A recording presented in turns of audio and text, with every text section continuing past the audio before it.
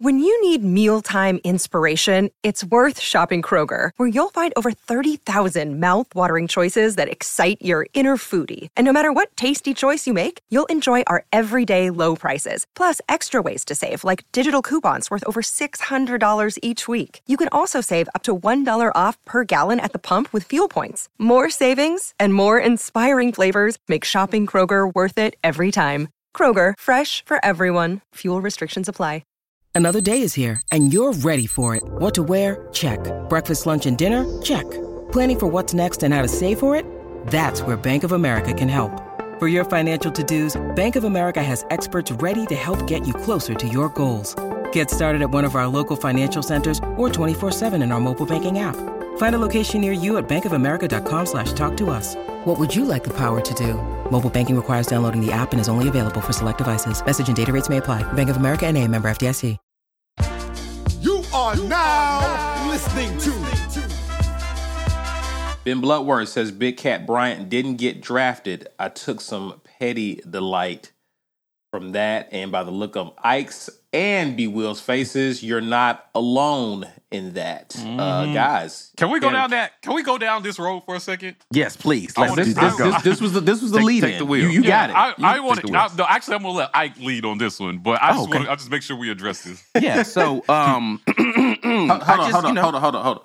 Your petty is at 8. I wanted a little bit of a 9. Get to 9, get to level 9, and then get to a 9. And then, I just want to ask those of you watching, if we're just keeping score, of the players that left Auburn when Gus left Auburn, how many of those guys got drafted yesterday or over the weekend? Does anybody have a count? The key word is when Gus left. Yes. Does anybody have a count on how many of those guys got drafted? I'm going to give you a big hint. It's less than 1. So a half of a guy got drafted? Yeah, I mean, just none of them. Potentially. None of them got drafted. Not a single one of them. You know why? Do you know why that is? Because they weren't that good. They weren't. Let's be clear, they weren't. I don't even know if any of them signed undrafted free agent deals. One of them did. Which one? Which one signed Your fave. The Big Cat leader. Yeah, he signed a. Yeah. Well, good for him. Good for him. He did. But I just don't understand. Like, and this is what I was trying to say a long time ago when they started leaving. I was like, these guys aren't that. They just okay. They're okay players. They're good for depth, but they're not these monumental. Like, oh my God, we lost such and such. No. They were just okay. So if we want to walk the path of who is to blame, if you want to take the low-hanging fruit of blame for the lack of draft capital that came out of Auburn last year, there is really one good place where you could look. That's true. I don't even want to mention it. I'm sure you guys can follow my train of thought here. I'm just saying. The town where Mickey lives. I'm just saying that it was headed in this direction for a while. Yeah, it sure was. And so trying to throw that in the lap of the new guy is silly at best. It's ridiculous at most. Like, it's like insane to even take that. I've already talked about the mental gymnastics. But listen, the only other player that is a former Auburn player that got drafted yesterday was a guy who couldn't sniff the field while he was at Auburn. Mm-hmm. Right. I'll let somebody else talk because I want somebody to make sense of that for me and then tell me why letting go of the previous coach doesn't make sense. Somebody do that for me. I'm going to stop talking about that, but I want y'all to think about that for like 30 seconds and then tell me how I was so off base in saying it was time to make a change. Go ahead. Yeah, I'm with you. At the end of the day, none of those dudes that left and went other places got drafted. or have had much on-field success since they left, if any at all. They've all pretty much disappeared into oblivion. If these guys all of them, every last one of them. Yeah, so if these guys were so great, you know, and that's not me. I hope that the guys that leave this program find success elsewhere. Yeah. Elijah Canyon, Kobe Hudson. I hope these guys find a place that fits. Right. I really do.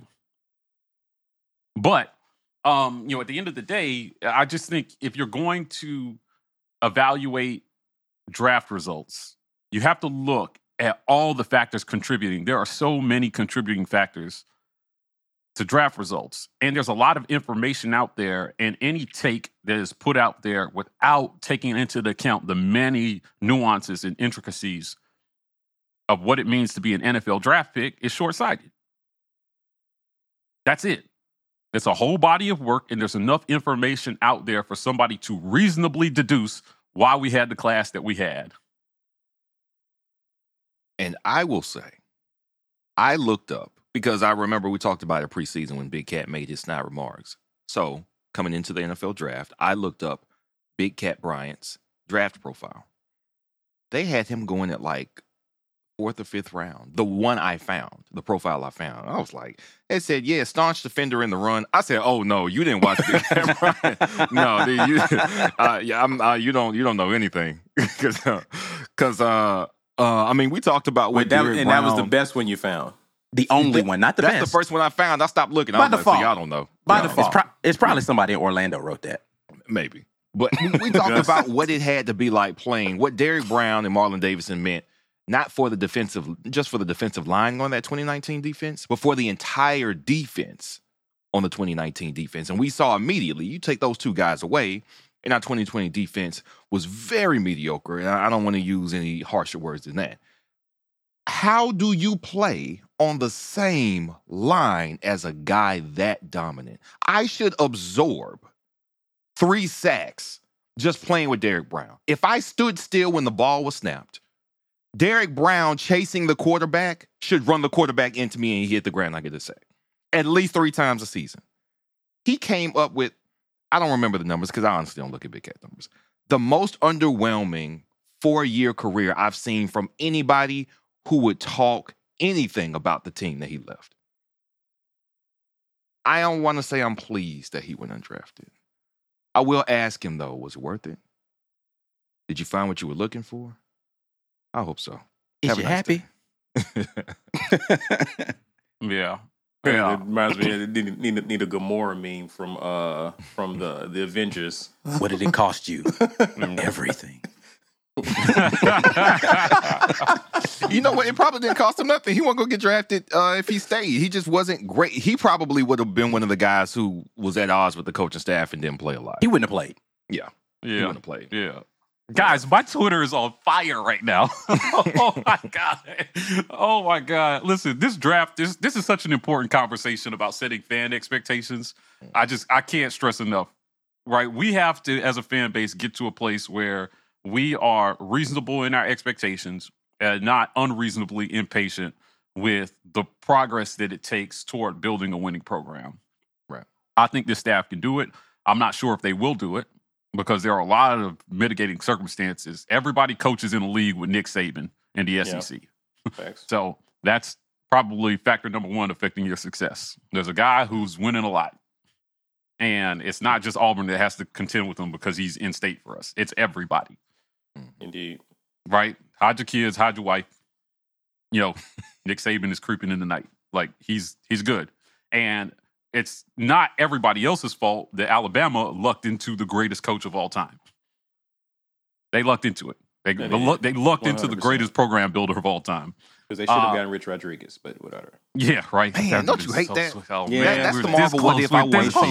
That's the Marvel what if I want. Disney, please make that episode of what if.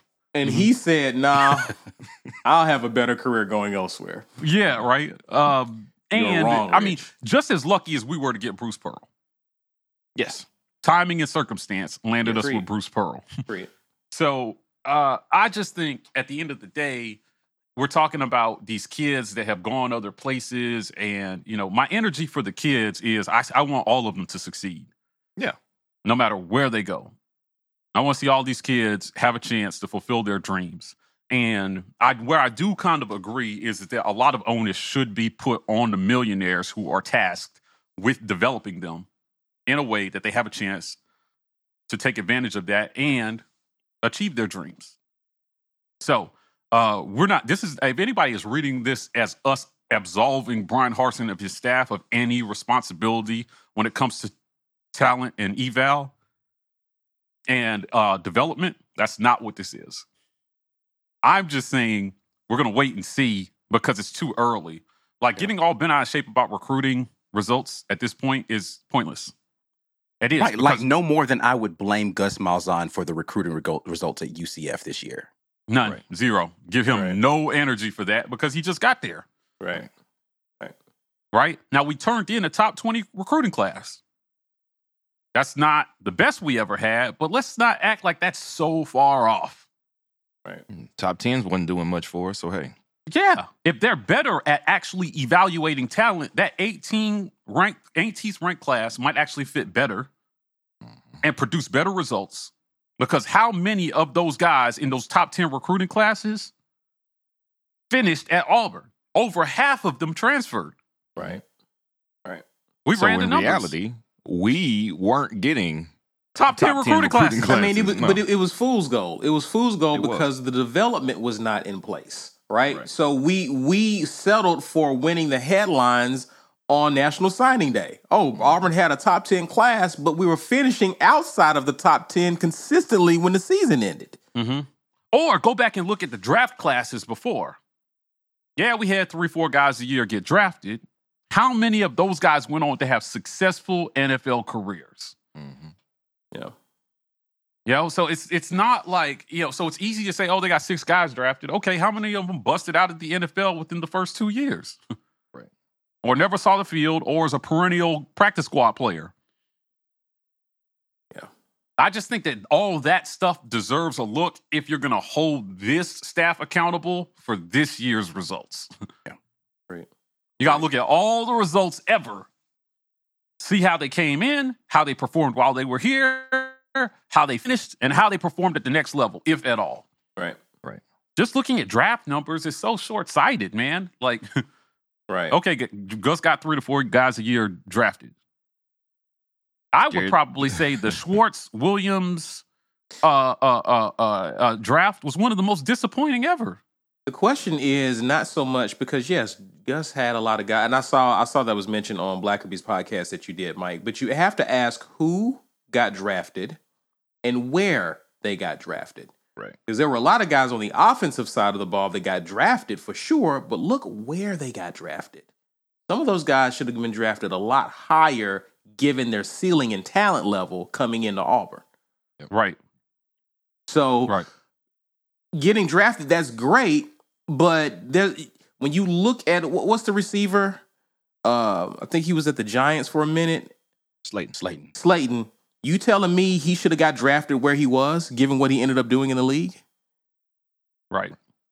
He didn't have a great season last year. But Yeah, still. but listen, but you understand, though, that based on the field results, I mean, that guy, he was highly underutilized when he was at Auburn. That's my point. Yeah.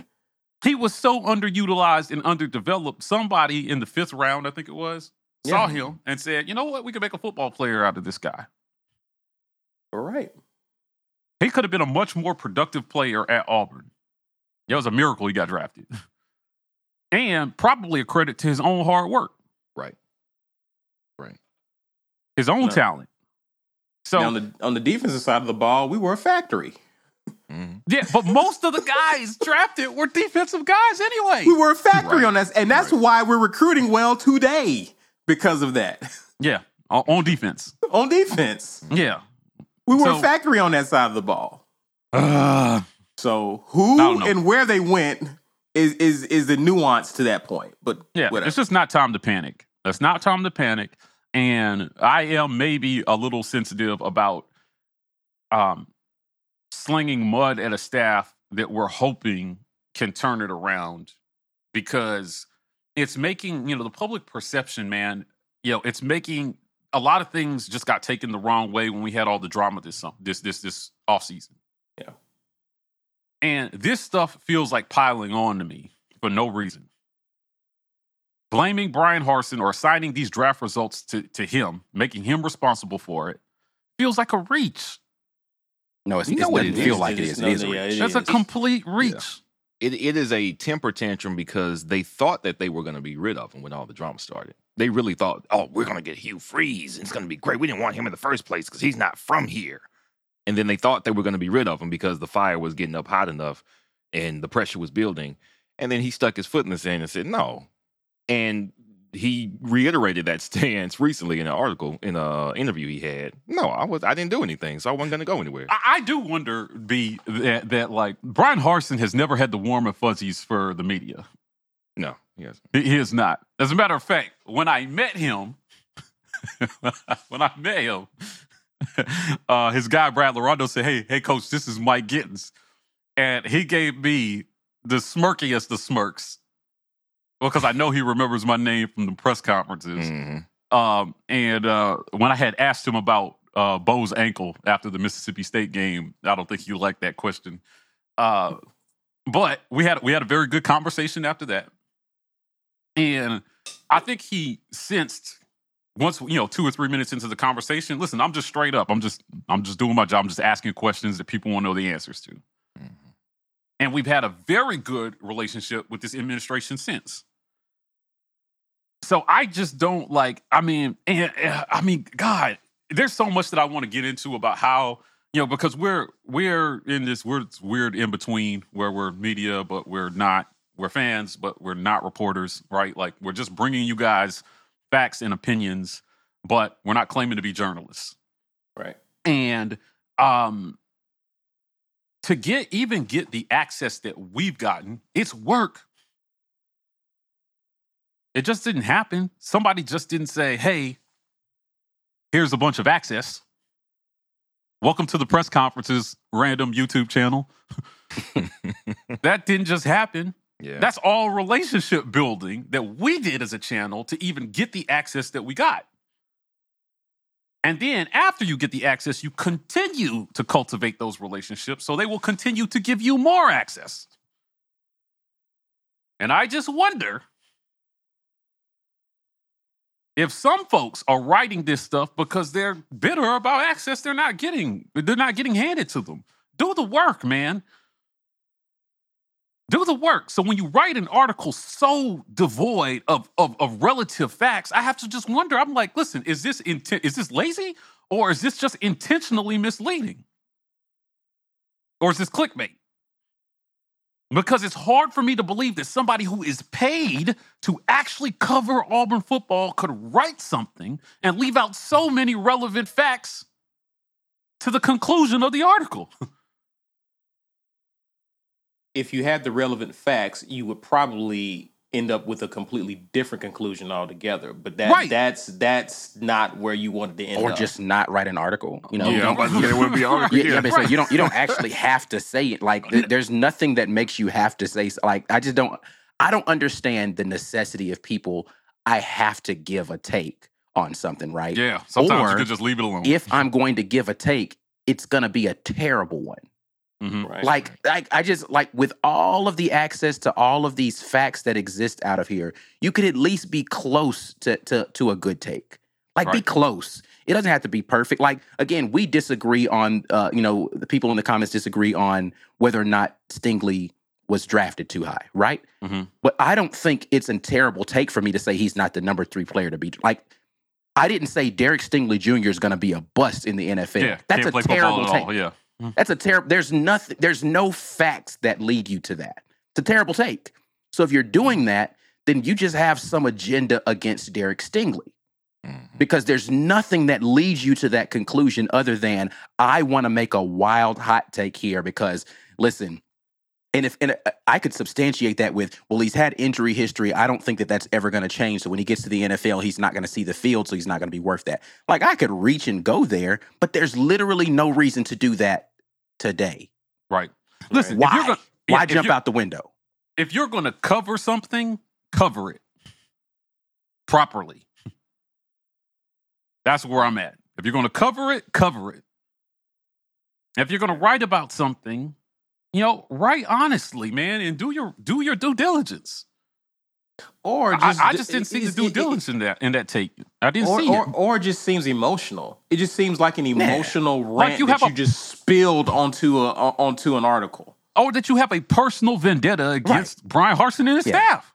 Mm-hmm. That's what it reeks of. I have some sort of personal vendetta, and I just don't understand the necessity of doing that. Like, just write it in dear diary, Brian Harsin. Like, I just come on, man. But you still ain't calling. Every once in a while, the public can take something that was intended innocently, completely out of context. Right?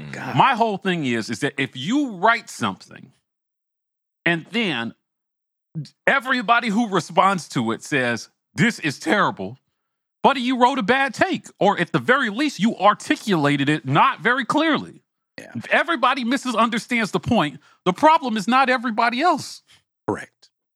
Well, you articulated your point poorly. So if there was something else that we should have taken away from that, you need to write another article. And of course, writers don't have to bounce back against critics when they're preparing an article. So it's not going to get refined by opposing views on its way out the door. And that of course, there's no checks and balances if you're writing an article. You're the only person covering a team for a newspaper. That's it. Who's going to argue with you about whether or not this was Brian Harsin's fault? Nobody. You're going to write an article. It's going to go out the door. People are going to click it because they either agree with you or hate it. It's going to get clicks. And technically, you've done your job. So, that's part of it too. The thing about that, though, that I will say is that I don't have a problem with saying that whether he likes it or not, these draft results will affect how people look at this program. That's fair. That's a fair take to say, like, hey, what I'm saying is there needs to be a clear distinction about what he's responsible for and what he's not. Right. So when you write something, you say it reflects poorly on Gus, it reflects poorly on Harsin, it reflects that's lazy writing to me. There is a huge distinction between how it reflects on Gus and how it reflects on Harsin, because it does not reflect on them the same. Right. Correct. I didn't read that. So when I started hearing about it, when people were adding me, I was like, let me just go and read and see if there's some context that I'm missing there. And now I see why everybody's up in arms. If you intended something else, it was not made clear in that article. And everybody else is not the problem, pal. That's why a lot of our fans or the fan base of any school, they don't trust national writers. Because when you go to ESPN, again, those people aren't digging into the weeds of your program. They write these broad takes about things that they clearly haven't taken the time to research. It's just the story of the moment, so they got to write about it. We saw plenty of those articles when the Brian Harsin scandal was going on. A lot of the national writers were just saying, they were missing so many relevant facts. So fans expect to turn to their beat for a lot of what's missing. Those are the people close. Those are the people who are supposed to be able to get in the room, ask the questions, and get the facts. That's all I'm saying. So, I get tired of people taking a few poorly worded tweets by some fans on Twitter and making that the representation of how Auburn fans feel about something. Which is also what happened here as well, too. A couple fans said, I'm fine with this year's results. And what they were really trying to say is, I'm not panicking. Right. That's not settling for mediocrity. That's just saying, hey, listen, it is what it is. Listen, talk to me next year. It's a renovation. Anytime you renovate, you have to take out old stuff, and it's going to look like things are all over the place and chaotic at one point. Yep. But it's not the end result. It's not where we're going. Yeah. So boy, we have some content coming for you guys. I can't wait. Like, we have hella content coming between now and August that will just either clarify or put to bed a lot of fan myths that we see on social media. I'm really excited to bring you guys that content. before we get into the next topic. Porter Osborne Jr. says one of these guys on here said, I don't even know if you're still listening, Porter, but one of these guys on here said last year that Kirby was not a good coach. Ready to eat some crow? Absolutely not. And I will tell you exactly why. Listen to me, man. My boy Porter. So listen. I want you to imagine that you're a homeowner and there's a tree that's maybe about 10 feet from your front door, all right? Weather's crazy. Everybody's like, man, we need to get rid of these trees.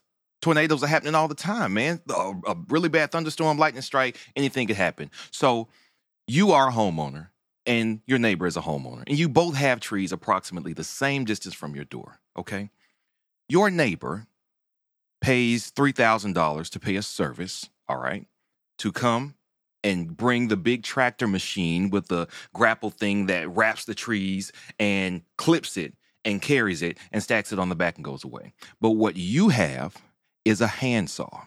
And I'm going to say, hey, Porter, you're going to take that handsaw and cut down that tree. And the other guy is going to say, I'm going to take this $3,000. I'm going to rent that service. And what everybody seems to do is say, hey, well, Kirby Smart didn't get that tree down the first 5 times he tried, even though he had $3,000 a year to give it a shot. And what we are saying, not necessarily here at AU with the handsaw, but at adjacent programs is, yeah, you get a pickaxe, you get a string, you get a rubber band, but the end result is the tree should be down. What you have to work with to get the job done is critical to the context of how good you are at doing your job. I do not give Kirby Smart credit for a task that he had the resources, he had the players, and he had the opportunity to get done at least 3 years before this past year. I do not.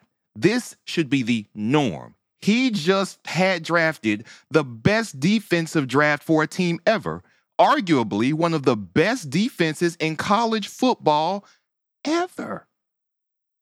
He could have made one different decision at quarterback in 2017 and won this thing 4 years ago.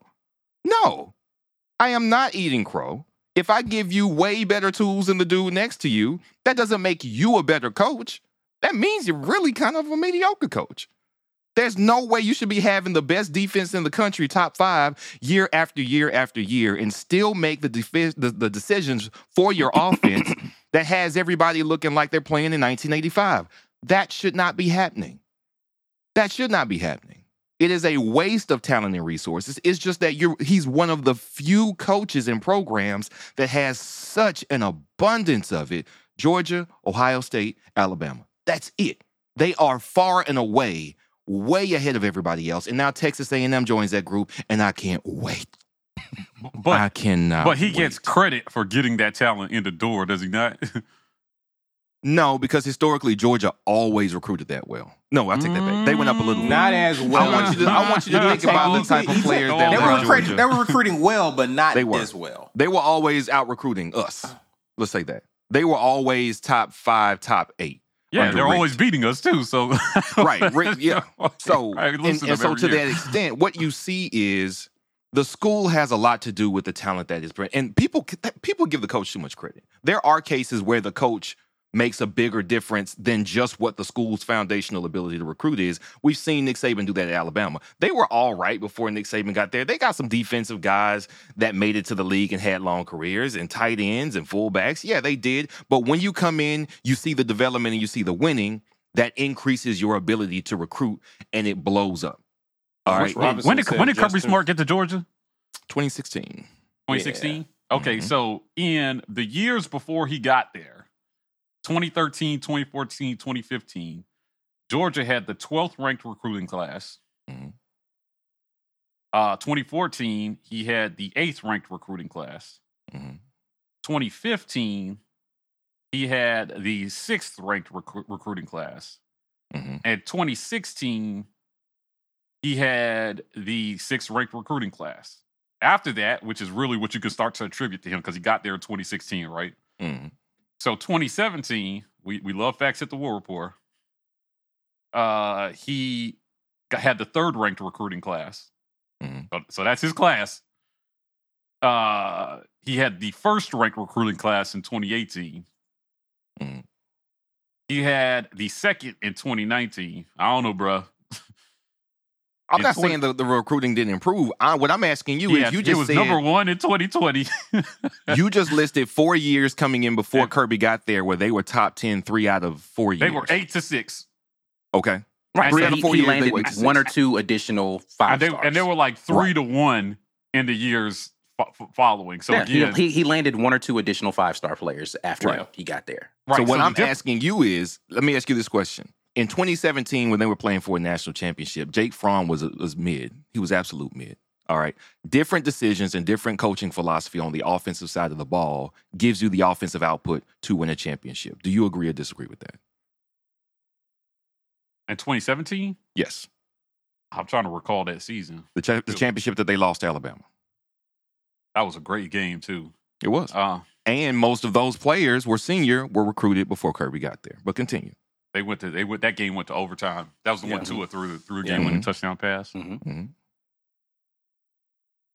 I don't know, man. See, it's hard for me to look at that season and really find fault. Like, they got there, they played a very competitive game, and they lost in overtime. Like, in his second year on the job. The offense was always the problem. It's not that Kirby's philosophy ever changed. He just doubled down on what his program was. Listen, defense, more defense, this much offense, we'll get it done. Yeah. And it became possible this year because the defense was outrageous. Yeah, to Ike's point, they were, before Kirby, they were bringing in about two 5-stars a year. Mm-hmm. After Kirby got there, they were bringing in 4 to 6 a year. Mm-hmm. So the difference was about 4 to 5 players, 3 to 4 players that they were bringing in. Yeah, I suppose their overall average recruiting ranking was higher because he had more 5-stars and he had 3 stars, right? Like, it's just they shifted the balance of what they were able. But again, that's because Kirby Smart had been at Bama all of those years. He had the reputation as a great defensive coach. Yeah. Great defensive players are going to want to go play over there. Yeah. But he's landed 2 number 1 classes since he's been there. Right. A number 2 class and a number 3 class and a number 4 class.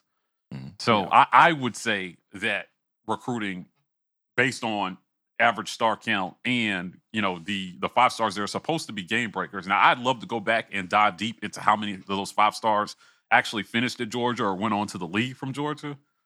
But, to B's point, you don't have to be as good. Like, they can afford more busts because they just bring in more high-rated talent.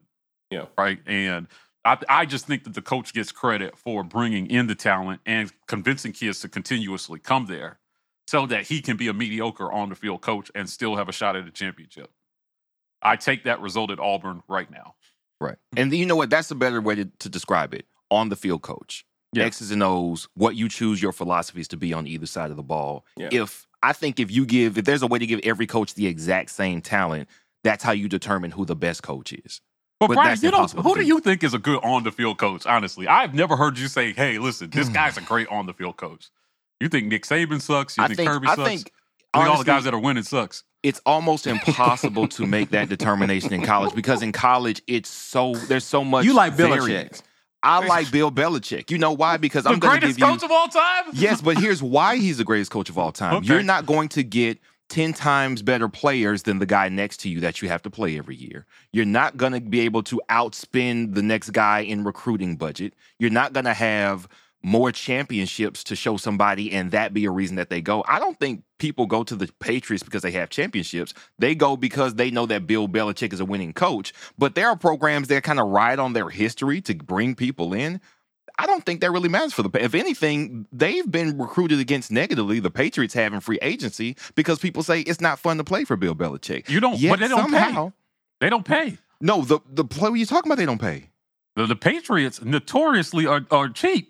And that's another thing. His evaluation of talent has proven to be better than his peers for, 20 years now? I'm going to look at the exact same pool that you are and have access to the exact same players. There is no player that is outside of my reach that you have a better chance of getting than me. And I am going to put more championships out there than anybody with the same confined limitations. In college, there are no limitations in so many different areas. It's almost impossible to objectively evaluate best coach. I can give you best program builder. but not best coach in college. It's almost impossible. Let's move this along, guys. We could stay there all day. Stuart Donald says, appreciate you, man. Can we call draft predictions what they are? Clickbait.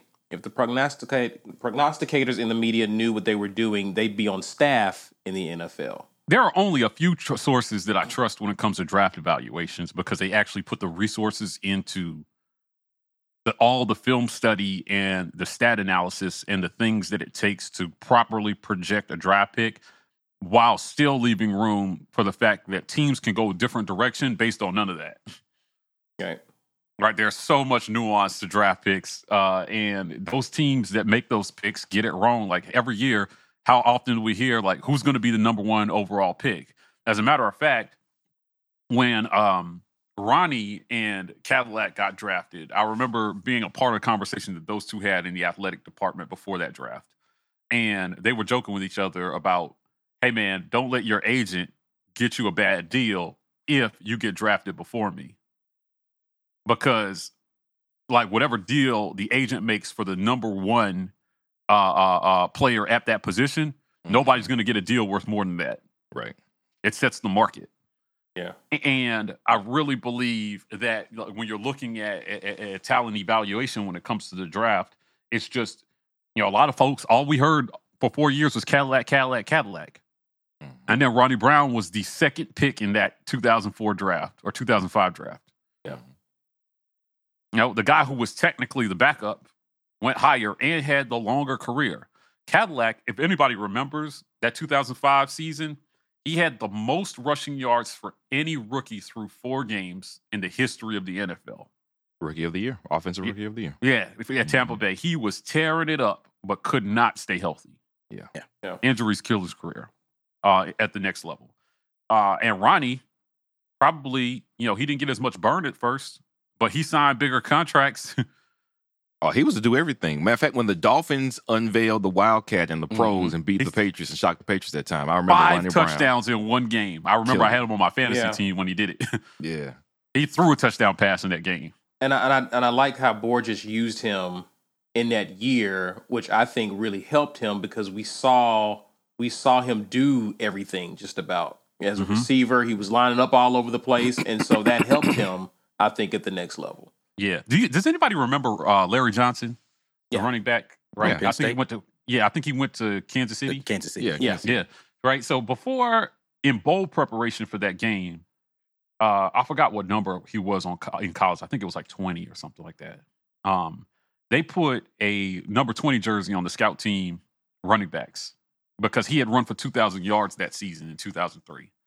And I remember our D-line coach just screaming out, "Larry Johnson, number 20, number 2,000 yards. What you gonna let him do to you?" And Larry Johnson ran for like 70-something yards in that Orange Bowl. I'll never forget this.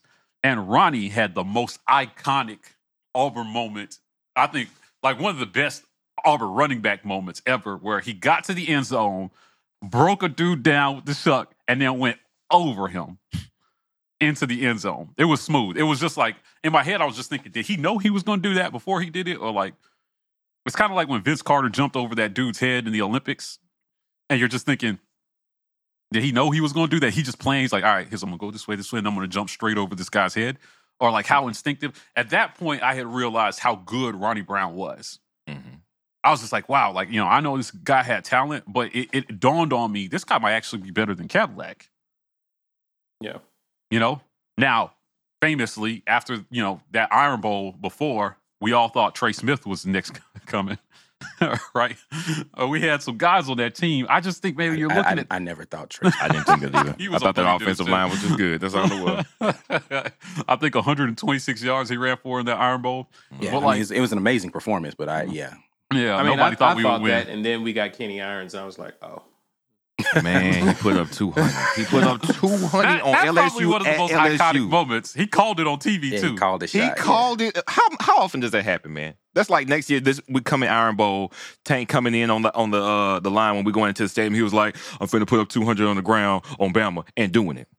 That is wild. We lost that game, didn't we? We lost that game. Missed 6 kicks. And Tuberville Yeah. buried Oh, the that kicker was in the the post sixth. game. That was the that sixth game. This game. Yikes. Yeah. Oh, Let's that was move a through low. here because we do have another topic, guys. Chalmers Wright says, hopefully the coach gets 3 years so we can see any of his draft stock. Hopefully Yeah, so. Yeah, Hopefully that's- so. that's the That's hope. pretty much the point you were making earlier for sure. Yeah. Jordan Bowens, out here said NFL sometimes loves measurables more than production. Wasn't only just Auburn that had good players slide down, and this is the point I was trying to allude to as well in the question, or go undrafted. The measurables, that's basically what sent Roger McCreary to the second round. Because to Ike's point on the last live, on tape, none of that was a factor. He Right. balled. He balled. So But, the but measurables. who your coach is does not affect your measurables. Right. Unless Brian Harsin can grow his arms a couple of inches. Right, it's not gonna in make the him offseason. 2 inches He taller. got like some kind of arm stretching machine.